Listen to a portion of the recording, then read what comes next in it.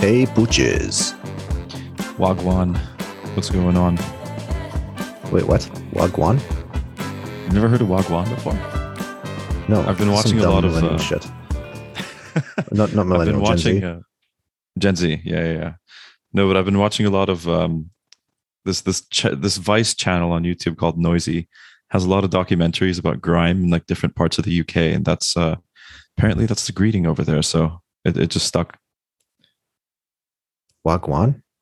Wagwan. I think it's like what's going on, but said in a maybe a heavier accent or something. I mean, sounds kind of Caribbean. Wagwan. Oh, that too. Did Yeah. did anyone say that when you were in the Bahamas? I didn't understand what anyone was saying when I was in the Bahamas. What do you mean? I don't understand the accent.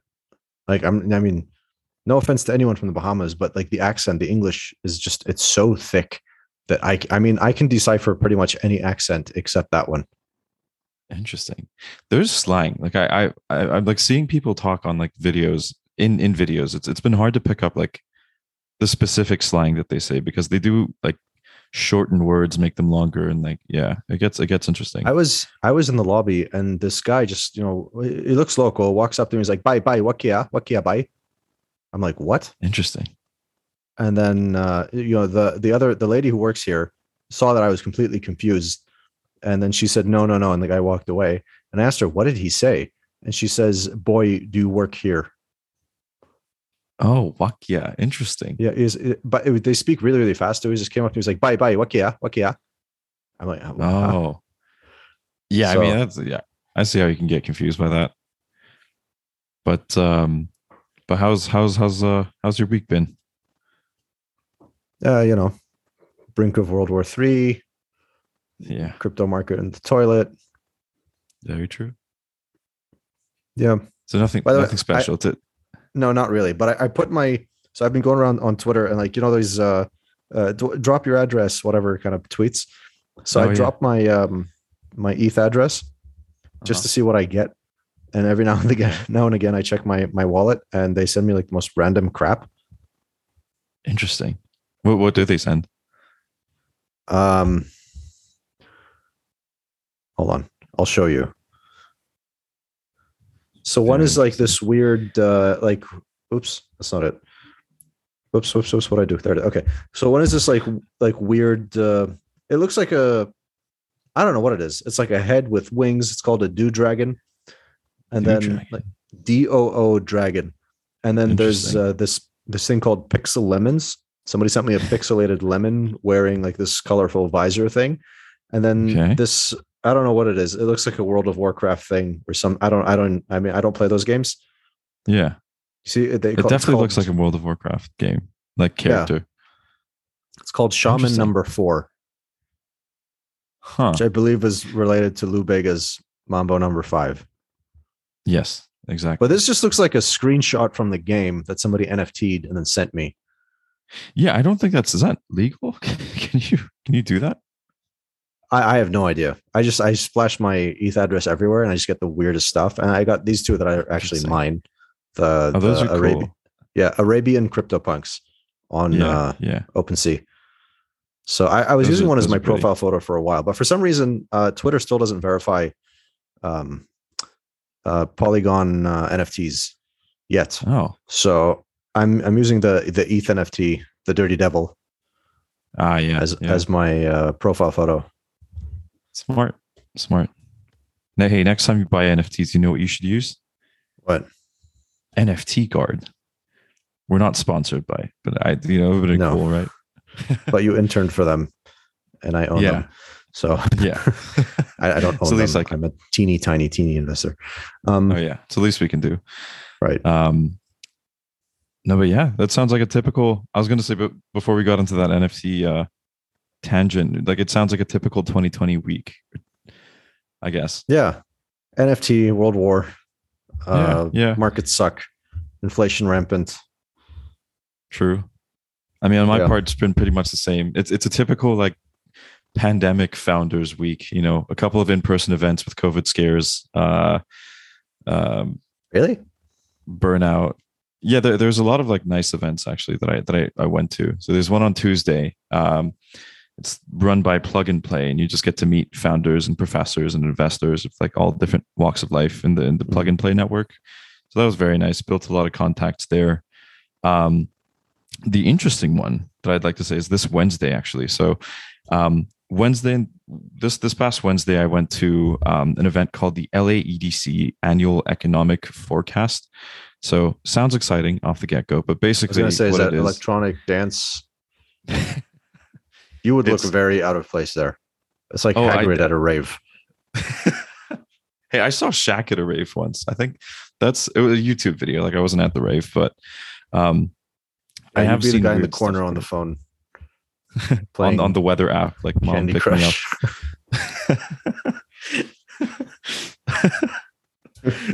It's like trying to get I'm my scared card of to the go through so I noises. can.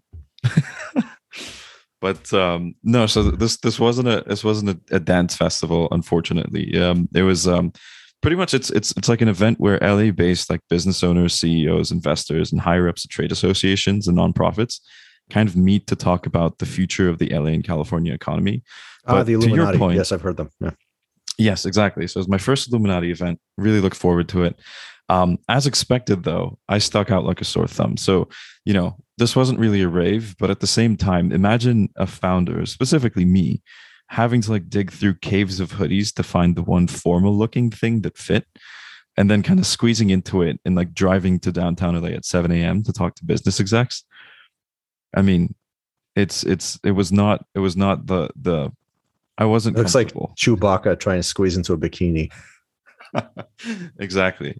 I mean, I was like one flex or one exhale away from being in a mankini from Borat. Yeah. But basically, at that event, there was a couple of like breakout sessions, and one of the breakout sessions actually included an investor, an advisor of ours. So Alex Rubalcava, he's a founder of Stage VP, an investor in Abstract, and then Dr. David Choi from LMU. So they were basically on this panel with a person from like Microsoft's business development in the Los Angeles area. And the topic was innovation in a recovering economy. So like how students, founders, and workers in general kind of should be taught to adapt to the new way of things as COVID becomes a thing of the past. Granted, COVID really isn't a thing of the past; it's still going around, but like people are getting tired of it and starting to live with it a little bit. Mhm. So one of the interesting things that I think Alex mentioned was basically the fact that founders at many stages of his portfolio companies, granted, like Alex is an awesome investor. He's got, anywhere from 3 people in a garage to unicorns in his portfolio. And he's explaining how a lot of founders in his portfolio have to deal with massive, kind of had a massive shifts in like, Okay, Tyson. massive, It was massive. but massive shifts. But God damn, I said again, massive shifts in their industries and like surroundings caused by COVID. And these are things that include pricing and like go-to-market strategies, marketing, hiring, fundraising. It kind of stuck out to me a little bit when I heard him talk about founders needing to get through COVID. And I'm sure you have your own like connections and stories of founders who've been through COVID and have had their business like hit the like shit at their business hit the fan because of COVID. Mm-hmm. But it stuck out to me because it's something that I've really been blind to since we started Abstract. So we incorporated in late January of 2020, and we haven't really felt what it was like running an in-person company, like in an office, running interviews in person, having on-sites, meeting with customers in person and walking them through our product. All of that sounds very, very foreign to us, simply because the minute we started building the product, or we pivoted to the product that we were building right now, it's all been Zoom. And only up until recently has it been a couple of coffees that we grabbed with salespeople, maybe candidates who are in the LA area. So, after I had that, I kind of got the idea of what I think we should talk about for the next hour, basically, which is I wanted to do a little bit of a deep dive for anyone out there interested in getting into the startup scene, regardless of where you're at, to see how things have changed since you, the listener, have been bit by the startup bug. Right. I mean, pre and post COVID, everything just flipped on its head as far as startups are concerned. everything from like the way teams function to how you hire to whether or not a VC would laugh you out of the office for not having a physical location. And then notoriously the insane valuations that we saw 2020, 2021. Yeah, it's just a different world. It really is. And I think that the different world from the founder's perspective is like quite literally everything. So all, not only all the processes that I mentioned shortly ago, but internal changes, external changes, everything about how you run your company and how you represent it when you go to different events and when you sell to customers. That's all changed quite a bit in a very, very surprising way. So to keep things a little organized, I guess we can start with, you know, these two different types of changes. So internal changes and external changes, meaning things that are now different within the company versus outside the company. I think, you know, a disclaimer again before this kind of comes across as advice or expert insight, because I'm a chocolate fuck that doesn't really know anything. Yes, we're both stupid. We're both very stupid. You're a little less stupid than me though, because you have a Harvard degree somewhere. I stole it, but yeah. Yeah. Okay. I should like NFT my Loyola Marymount degree. Do you think that's legal or possible? Like mint it? Probably. I mean, I NFT'd the cat's ass. That's true. Oh man. Yeah. Miss that. Is she like toothless now? She had like one tooth. No, she still has her teeth. Okay. Still really trying hard to lose another one in a fight, but she hasn't. Yeah. The only cat that has a bed here but prefers to sleep outside. Yeah. I think that will probably sell. She's camping. CryptoPunk. She's camping. Glamping. She's glamping. That's what she's doing. Yeah. Yeah, so my role at Abstract is basically CTO. So CTO doesn't really go around talking to investors and doing all that type of stuff outside. So the way I like to joke about it is we're pretty much in the dark cave of engineering. So we're just there building stuff. Shit goes wrong, fix it, keep on building stuff. So my insight to how things have changed has definitely been, you know, talking to other CTOs who have been around before COVID, but kind of seeing how things are no longer the same or things operate differently now that we're, you know, completely remote. And now there's, you know, things are completely remote. Things are way more virtual than they used to be, and just how to build and maintain a team with that. So I think, you know, to solidify that a little bit, I think the most obvious change post-COVID is that remote work in engineering teams or in technical teams specifically is either an option or the new norm.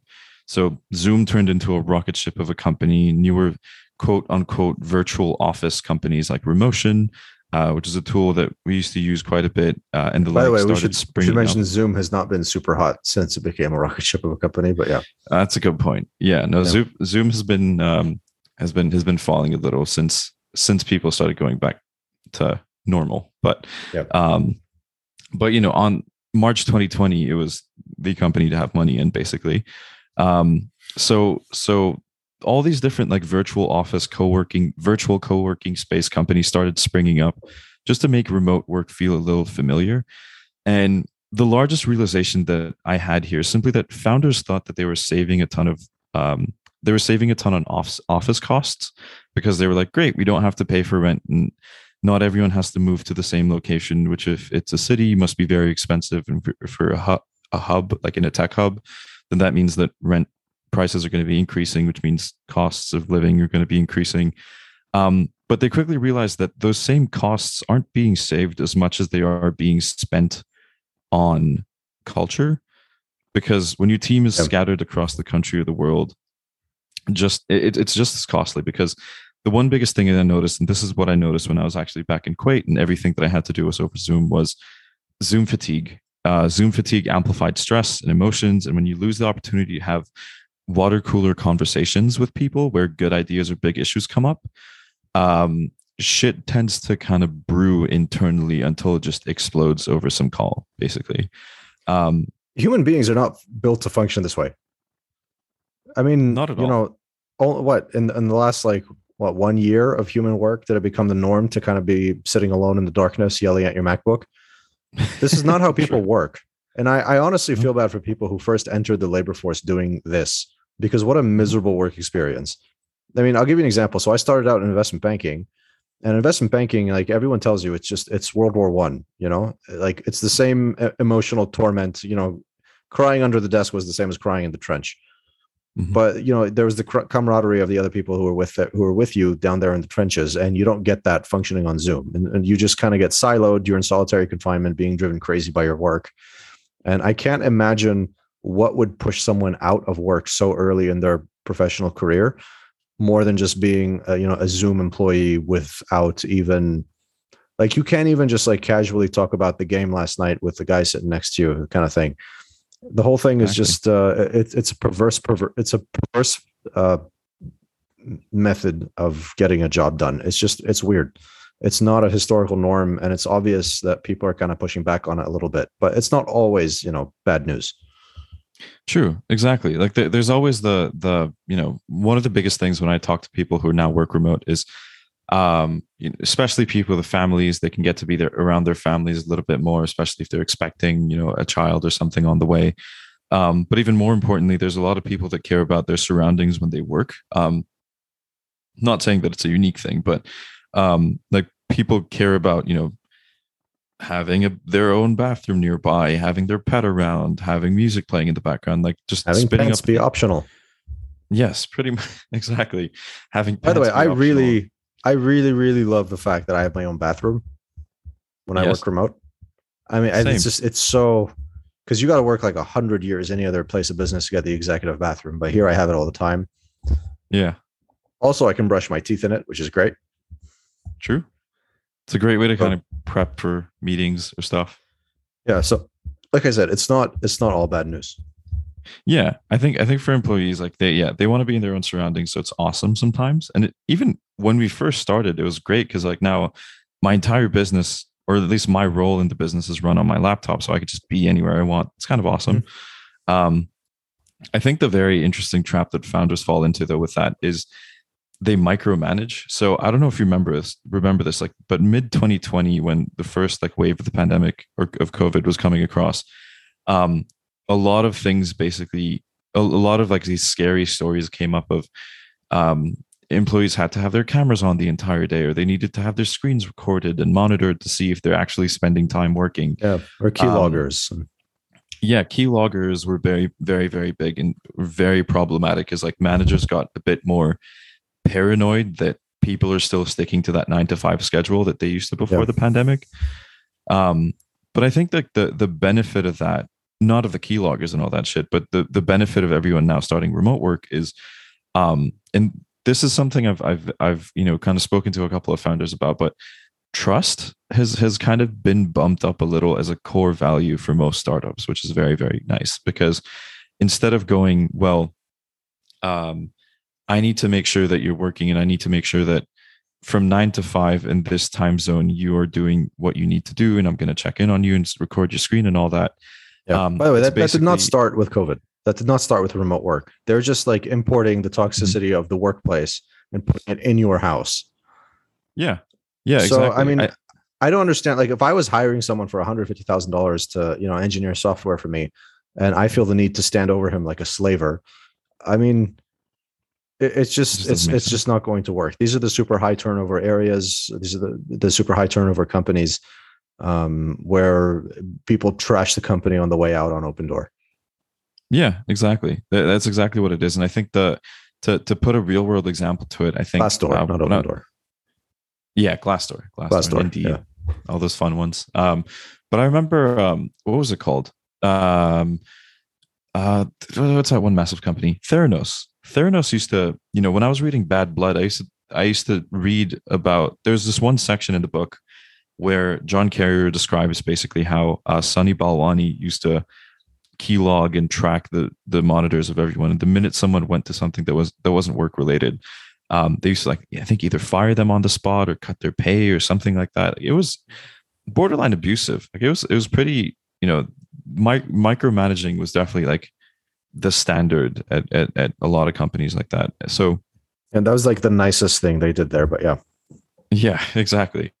and now that trust is a bit more, say like if there was a task that we were kind of going after, um, I'd map, we'd like basically hop on a Zoom call, map it all out on a document, and then just send it out, and that's it. Like that's what we needed to work on. And I trusted that whoever was on the other end of the receiving end of that document, whether it was like one of our engineers or anything like that, would just execute it effectively. Because I mean, they already went through an intensive hiring process. So like, why do they need to sit around and like earn the trust of the manager and everything? It's just, defaulting to trust and just maintaining that for the timer they're around basically. But I do think there is a downside to that from just a general business's perspective. Well, not a downside, but this is actually one of the shifts that Alex talks about in that panel, which is from an employee's perspective. When you quit a job or when you switch jobs, or when you're in between jobs, instead of packing up all your things in a box and kind of moving across the entire country to start a new job, you literally just mail in your laptop and receive another one later in the week. And then you give them your bank account and that's it. Like you still have payments coming in. You're still in your own place. So yep. What people have said as side effects of that is that employment cycles, or how long employees stay at companies, are now more along the lines of 6 months to a year instead of the 3 to 5 years we saw before the pandemic. And it's much more resourceful or like resource intensive to keep employees around as opposed to then. So biggest example, and this is something that, when we started hiring, we did as well, but, hopping on LinkedIn, looking at people who are in other jobs and like poaching, basically. Poaching has been a very common approach in hiring people right now. So it's been as common or as promising for senior employees as just cold outreach used to be when you used to be early on before the pandemic. Because a lot of these practices are also born of the fact that it's almost impossible to get talent now because of, a multitude of issues. Not the least of which it being literally impossible to get a visa for, or it was for about 18 months. And, most engineers in the States aren't US born even. Like, the US is surviving on importing engineering talent from around the world on H-1B programs and O-1 programs. And none of those were being processed for a long time.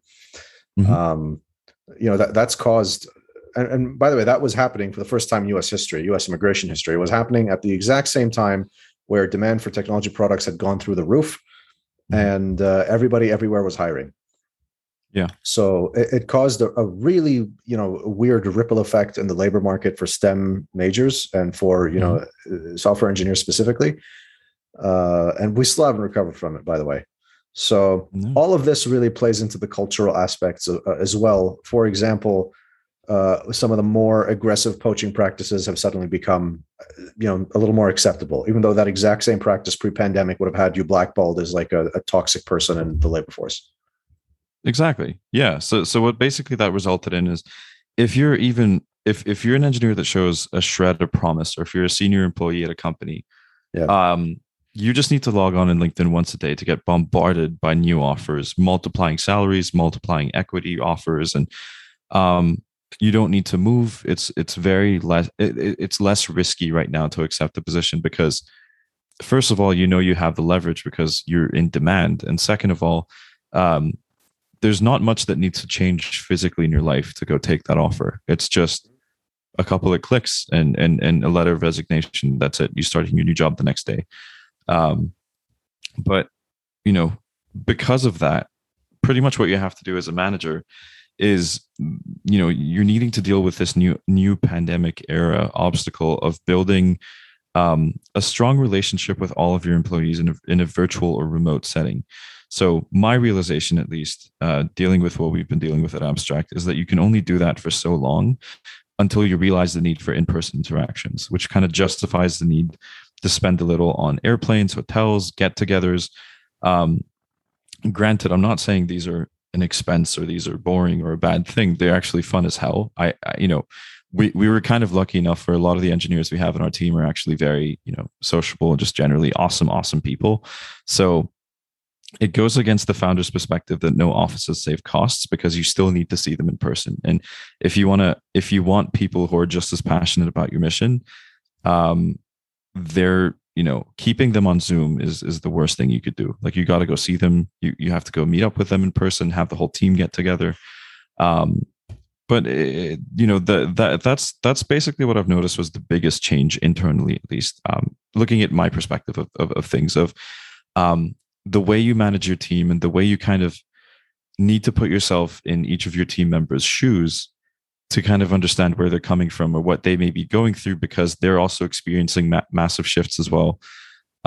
Is just this new added sort of maybe layer of warmth and empathy that you need to have as a manager or as a direct report to a lot of these people. But I mean, time and time again, even before the pandemic, engineering teams have shown that they can execute just as effectively in remote settings. So look, remote work, I think so far has been a net positive, even though there are some very clear shortcomings. You know what remote work, right? Or what my theory is as to what emotion or what memory of a period of life that remote work tends to bring to people. It kind of gives you the freedom of college, in the sense that you still have work to do, but nobody micromanaged your absolute minute-to-minute activities. So for most people, for like most of humanity in the developed world, prior to college, every moment of your life is micromanaged and scheduled by your parents, and if not your parents, but then by somebody at your school, your teacher, your whatever. You don't have the ability to just like, hey, kick back at a coffee shop for an hour. That doesn't happen up until you go to college and you get a taste of that freedom of, the sense that you still have responsibilities, but you still have the freedom to manage hour to hour however you want to spend your day. And then again, most of humanity in the developed world of above a certain socioeconomic class, as soon as you graduate, you go right back to not having a second of your time to yourself, because every single moment 9 to 5 is managed by a boss. Think about it. Like, you have one additional degree of freedom in the sense that you don't need to ask a teacher to go take a pee. If you're working someplace, you can just get up and go to the bathroom, but you can't leave that place at work without, some kind of permission from your boss, because you're walking away from your shift or whatever it is. So you lose that freedom again. So for most people, the only time they really had that kind of freedom, aside from retirement, is college. Yeah. So being able to go back to that sort of a setup where you can kind of wake up, a little later than you otherwise would, and you can skip the commute, and nobody's really controlling what you look like because you're working at home and controlling, enforcing a dress code. So that sense of freedom, I think, is what people loved about remote work, at least at the outset. And it also helped, kind of dispel the depressing vibes of the pandemic in the early days of the pandemic, and the, lack of certainty and all that. But true, doing away with the long commutes and having the ability to have lunch with, your spouse or your family, even though you're, again, going back to that situation where you're alone in a room yelling at a MacBook, kind of like we're doing right now. Right. It balances out, and it kind of tips the scale in favor of, hey, maybe this is, more of a favorable setup for me. But yeah, like you're saying, it comes with its shortcomings, but I do think it was a net positive. Yeah, I do think so too. I think it's a net positive because people kind of got that freedom back and kind of understood that, okay, a 9 to 5 doesn't work with me directly, but I'm still able to, what's the right word for this? I'm still able to execute and be as productive as possible without sticking to a 9 to 5, without dealing with a commute, without any of that stuff, pretty much. I think that's actually a realization that I had as a personal story where, before the pandemic, while I was in college, of course, but I was just very used to just always being on, always needing to be outside of the house working. And if I wasn't working on a Saturday at 8 a.m., I wasn't doing anything right. And, that kind of led to not really sticking to the typical like engineering experience at college of just labs, sleep, and more labs. I would like to remind you that very early in the pandemic, while you were doing all your lab work crap, I was the one frying chicken for lunch. Yes, and I was working on what was it, that one core class, the piano class. And right. And every time you got frustrated, you punched the piano, which gave you a nice.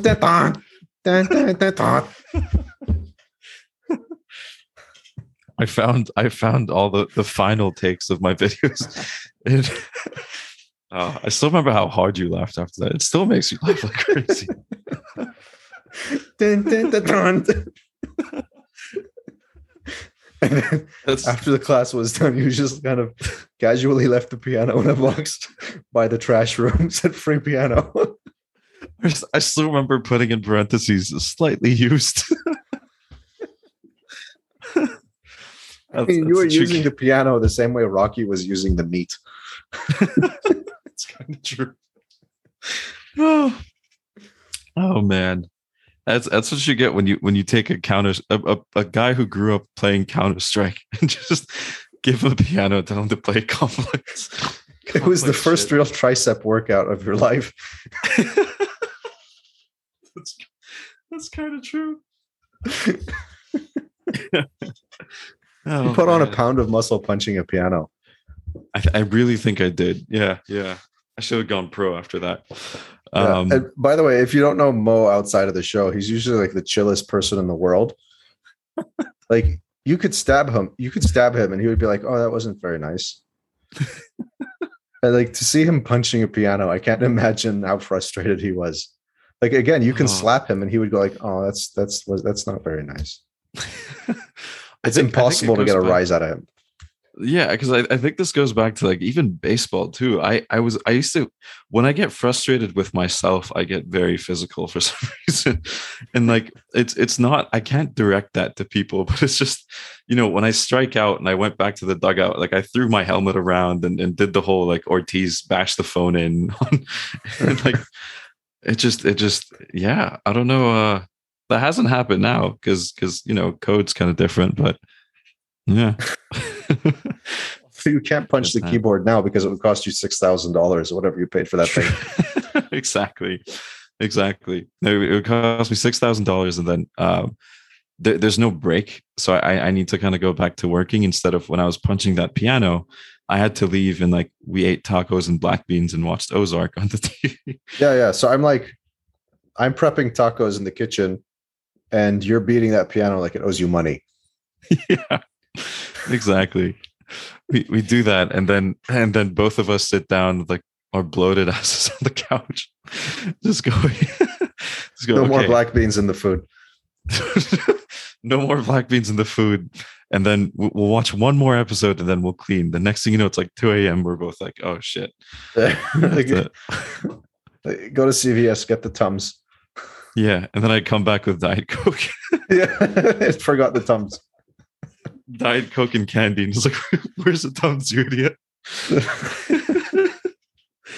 Oh, 2020 was a fever dream. Man, fuck 2020. Yeah, it sucked. I slept on a couch for 6 months. Yeah, I bet that messed up your back quite a bit too. It wrecked my back. Oh yeah, because I slept on that couch. We still have that couch, by the way. I slept on it for a night, and it was bad. But all right, back to post pandemic recovering economies, I guess. So yeah, I mean, higher IQ discussions. Yes, exactly. Degeneracy over. But yeah, I mean, for looking at it from the internal perspective, I mean, that's the main thing you need to do: culture building, and how it's not really a cost saver, because you still need to spend a lot to see people, use tools that keep people in touch, and do all that. But I think externally now, and this is based off of like, the internal experience I've had as a CTO, but as a co-founder, there's still a couple of times where I needed to talk to people, and seeing the way us co-founders kind of interact with customers, and even the probability that a customer would eventually end up paying has drastically changed.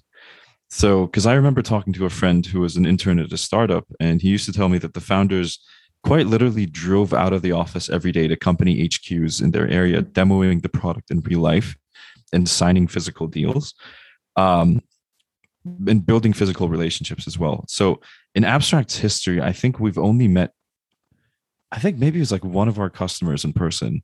Everything else was either an email or a Zoom call. That's granted because we're based in Los Angeles and most of our customers are in Sacramento dealing with the California legislature and all that stuff. But I think from a trust perspective, customers are way more reluctant to part ways with cash if they've just been on a handful of calls with the founder. And we've actually have that, like we've had that as well with different like dev shops and services that we've talked to. We've hopped on a call with them maybe once, and it's like I don't know if that gives me the full image of that person. And it's only until we actually meet them in person or grab a coffee where I go like I'm a bit more comfortable doing that. They just don't want to get catfished by a SaaS company. Catfished? Yeah. How? You know, it looks really good on paper, and then you meet them and it's ugly. Oh, I bet you probably have a lot of stories with that as a VC, right? Of getting catfished? No, yeah, catfished, dick. Maybe, but yeah. So basically, like it's something all investors can attest to while looking at their portfolio companies. Of like now, basically going, this customer no longer can no longer spend on essential can only spend on essential software. So like now you can't do any of that basically. And I've noticed that people are likely to agree or join something if it's in person because it gives whatever you're offering a face to it. And the funny thing about that is this is actually one of the reasons we're in the middle of a very, very big cloud migration right now. And that's why after this call, I'm going to go back into my dark cave and wrap that migration up because the entire pandemic, our previous providers only, I only had a generic email to talk to.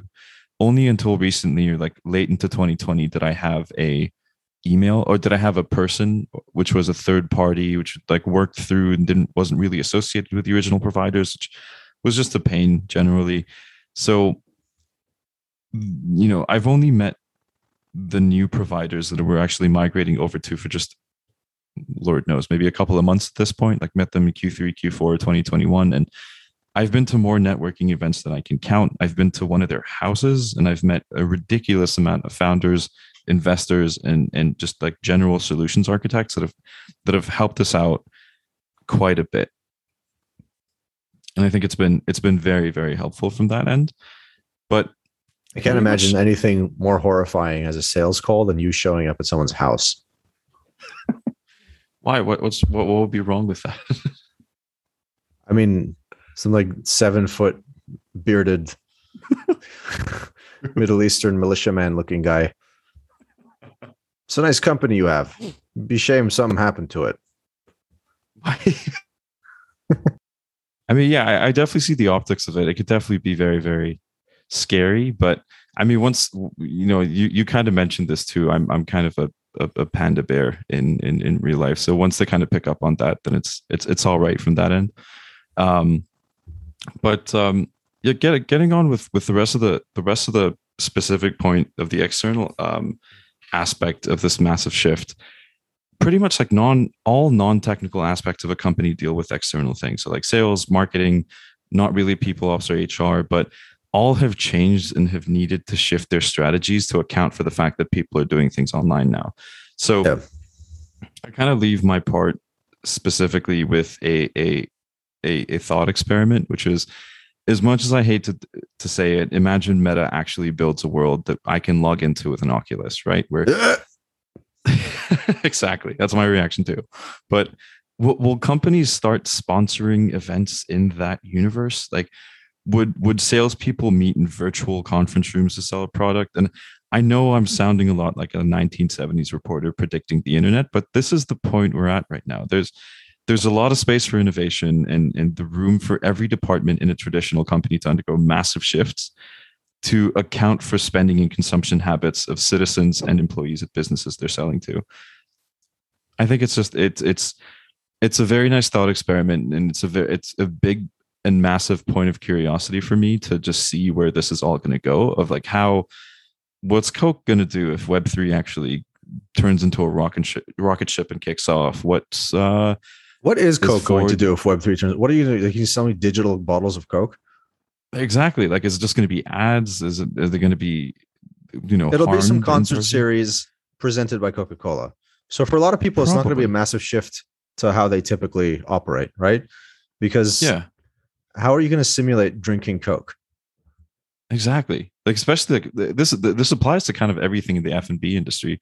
The only company that actually is a little bit different in this is Red Bull, because Red Bull just uses their energy drinks to fund everything else. But there are concerts, there's events, there's all that type of stuff. And I think that's the business model that No, but that's true of any like FMCG sugar water business, like Pepsi, Coke, Snapple, whatever. Mm-hmm. I mean, who are the executives that get elevated to the very top? It's the marketing people. Those are the people who wind up CEO, because they're the ones who move the needle for the company. Exactly. It's all about marketing. But it's all about selling it. Yeah.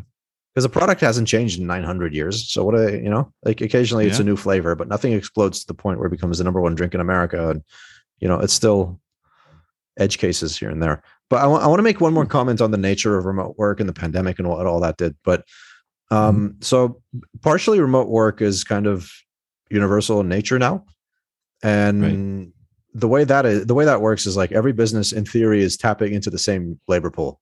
But recently I saw this tweet that kind of implies that there may be sort of a dividing line in terms of the quality of talent. So these companies were not named in the tweet, but there's two payments companies. Okay. Both startups, both pretty big. Clearly they're competitors. And this may seem like anecdotal evidence, but I do think it's worth mentioning. So one of the companies has an in-person workforce, entirely in person, all in the same office kind of thing. And then the other one is like basically substantially remote, almost all remote. So someone who happens to be a client of the latter company, the remote company, mentioned that they had made a number of mistakes that caused basically a substantial loss of business and a substantial loss of potential earnings. So this client made it clear that because of these mistakes that, they find it unacceptable and they want to switch to the competitor. So the implication and the theory here is that the companies that are remote first tend to attract lower quality workers. Now that's the theory. I'm not defending that statement. That's just the theory. Specifically, workers who are not willing to put in long hours and create truly amazing products.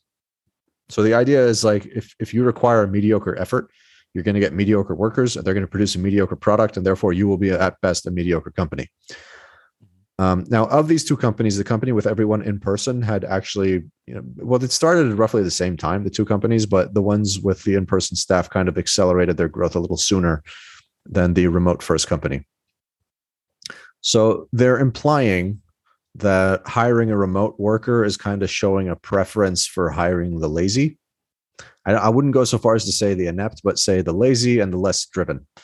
So I have personal experiences that just don't confirm that theory, right? Like I realize that my evidence is pretty much as anecdotal as the person who first suggested the idea in the tweet. So I'm interested in seeing some more studies confirming one or the other. But my experiences are a little different because I have seen entirely remote companies actually do quite well. Yeah, my understanding of it, I remember seeing this one article where surprisingly it doesn't really have to do with startups or anything, but it does have to do with the nature of being remote versus in person is Jerry Seinfeld basically wrote an op-ed in the New York Times defending an article, defending New York from all those articles that have basically been saying New York City's dead, everyone's moving to Miami, that's it, that's the end of NYC. He basically said that when he was kind of up and coming in the industry, how he wouldn't have been able to do any of this stuff if he was in, wherever he was at the time. He had to go to a place where he was surrounded by an environment of like-minded people. Mm-hmm. So I see the appeal of that. If you're hustling, you're pursuing multiple side projects, building things, having multiple streams of income. It's great to be surrounded by all of that. But I do see how that, if you do want to stick in a remote, that doesn't really translate into the way, engineers work or way different people in different trades work, because the minute you go remote, people, just like I mentioned earlier on, would like to spin themselves up in their own environments, their own settings, and that maybe boosts productivity or maybe it lessens it. Or the realization that I had that I don't think I completed the thought on that earlier in the episode, but rather than working from 8 a.m. to 8 p.m. and pretty much burning myself out all the time, I noticed that I'm most productive in bursts of work. So I'll take an hour to get everything I need to do done, maybe go around, grab some lunch, meet up with a friend. But at night I come back 2 to 3 hours, bursts of work, and then that's it. That's the end of my day, and I get way more than I do done. And that is fine if it's remote. But then, like I see where, especially from a manager's perspective, who's existed around before the pandemic, you could say that, remote people aren't really doing a 9 to 5, meaning they're doing a worse job. But I do agree that, I think both you and I have personal experience that don't confirm that theory. Look, there are a couple of facts that I've seen over the course of the pandemic that are hard to refute no matter what side of the argument you're on. First of all, like people who simply could not be present in California or New York suddenly had the option of being a valued member of a startup, right? And second, beyond just geography, there are people who would simply be unable to work in a permanent position outside of their home physically. So if you're caring for an elderly family member or a child with special needs or something along those lines, you need to be, available immediately in case something were to happen. And that reason alone keeps them out of the workforce.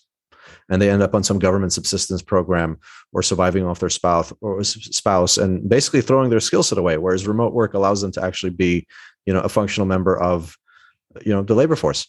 So it's hard to discount the importance and what that means to people. And then third, wanting a better quality of life is an idea that some people correlate with laziness. I will admit I used to be one of those people, and I learned otherwise when I had no quality of life at an investment bank. But I'm not a believer in that correlation, but, I have seen one friend after the next quit high pressure jobs in finance to go start a bakery or a coffee shop or become a farmer in one case, or some other job that you would not think somebody who has a CPA or an MBA or both would ever take. And sometimes they end up going on to make a much better living for themselves doing those activities because, they're the equity owner and they own the business and they're the ones growing it and realizing the economic gains. And they do that while being able to sleep 8 hours a night and while being able to spend more time with their family, which is something that was virtually inconceivable when they were stuck at their 9 to 5 office job being worked like a slave. Right? Exactly. Yeah. So these are all, giving people these perks definitely gives them more of an incentive to work and less of an incentive to drop out of the labor force.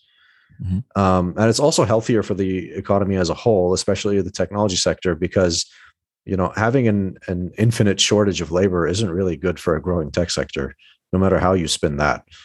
It's not in anybody's favor.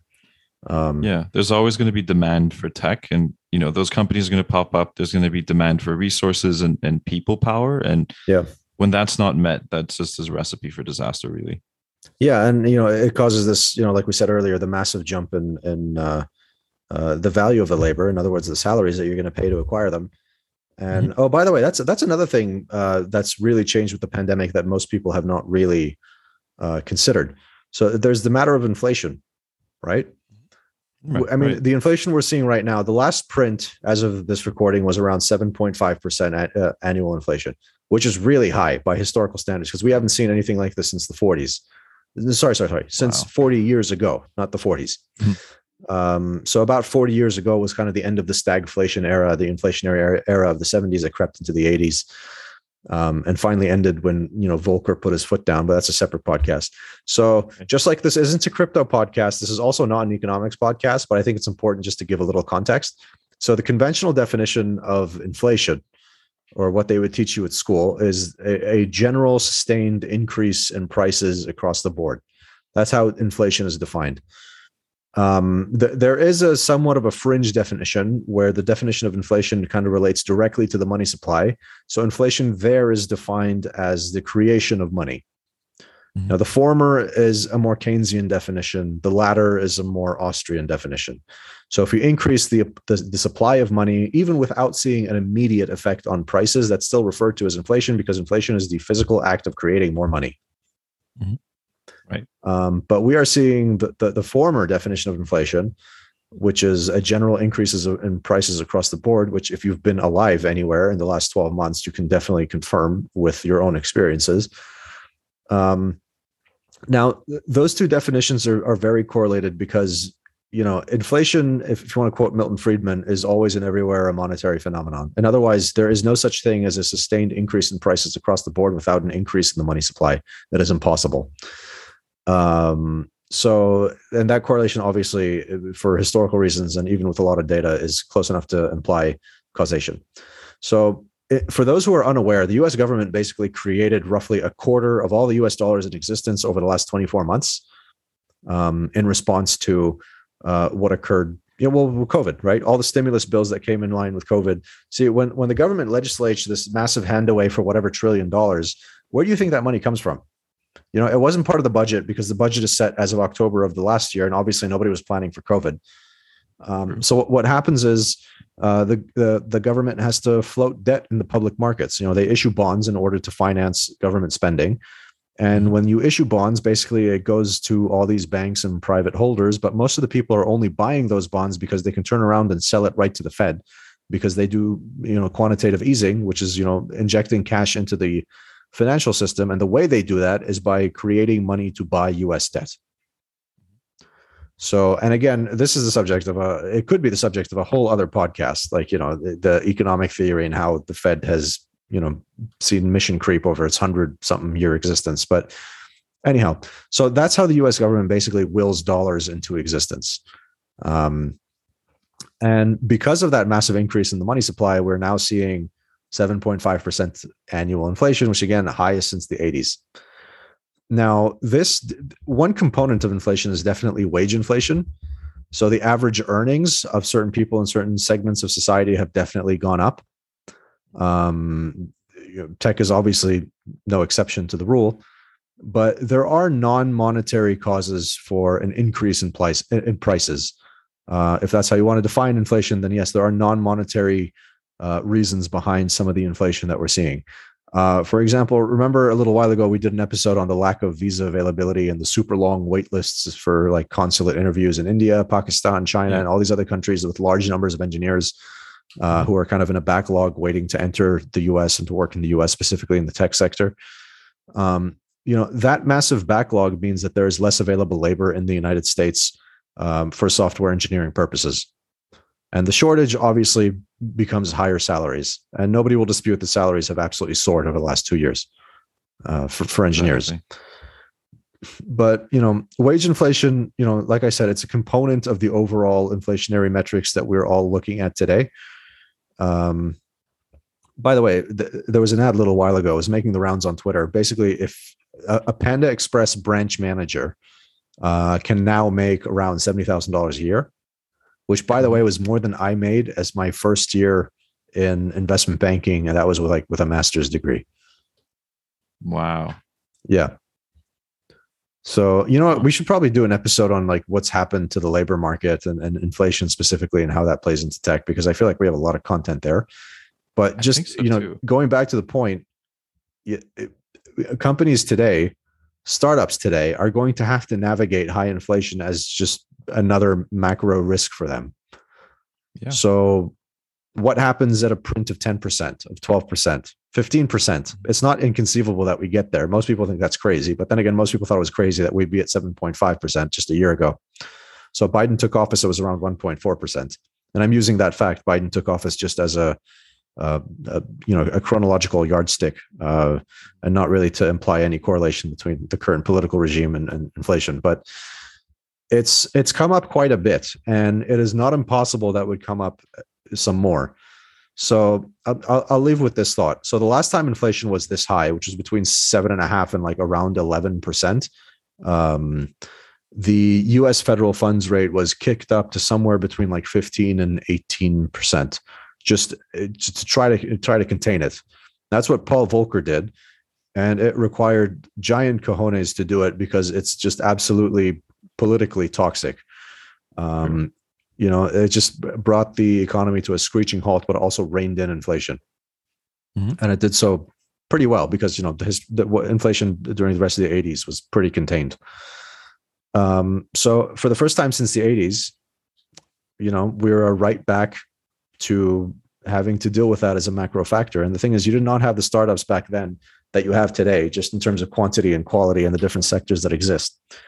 So we'll see how various founders decide to tackle it and what sort of effects it ends up having on the business in the long term. We've definitely seen what's happened to valuations in the last couple of years, and there is absolutely a monetary component there, because let's be honest, if rates weren't at zero while money was being printed like there's no tomorrow, then we likely would not have seen a lot of those valuations. Still would have crept up, but not to the degree that they did. But what is implied now is that in order to rein in inflation and bring it back to the kind of 2-ish% that it was at over the long term, you would have to basically jack up the federal funds rate over what the annual inflation rate is today. And if you know anything about the US monetary system, there are serious questions as to whether the financial system can even survive with a federal funds rate of 10%. So, and for reference, we're like around zero now, and we have been basically since 2008 with a short period of a little higher interest rates in 2018. And even that, kind of put a damper on the market quite a bit. So yeah, I don't know how this is going to play out, but we'll see. Yeah, I think it's a very interesting situation to be caught in, simply because, you see where you're headed. It is a problem. All the solutions, you don't know if you like the solutions that you need to patch onto the ship that's sinking are going to do more damage to the ship. So it's just, do you go with lesser of two evils? Do you go with, I think that's very surprising, because like even I'm starting to get the idea of why valuations, at least for companies my size, of like abstract size and even larger or as ridiculous as they are, because, going after such high demand workers, you need to put out very, very interesting salaries that you haven't seen before. And we had a talk with one of our investors basically. And the main thing that he told us is that you got to get used to it. You have inflation coming up, people are in demand. It's just the price you got to pay. And now their price tags are a bit higher. But I think, it's a very interesting thing to keep in mind as you navigate growing a company. Now, does that mean founders are just going to have to expect to be more diluted? Is there more emphasis on equity that's going to be put up? That's like up in the air right now. But I still say that it's not a discouragement from starting a company and building something awesome, honestly. No, because also historically speaking, the best asset to hold during periods of high inflation was just shares in really good companies, right? Yeah. So.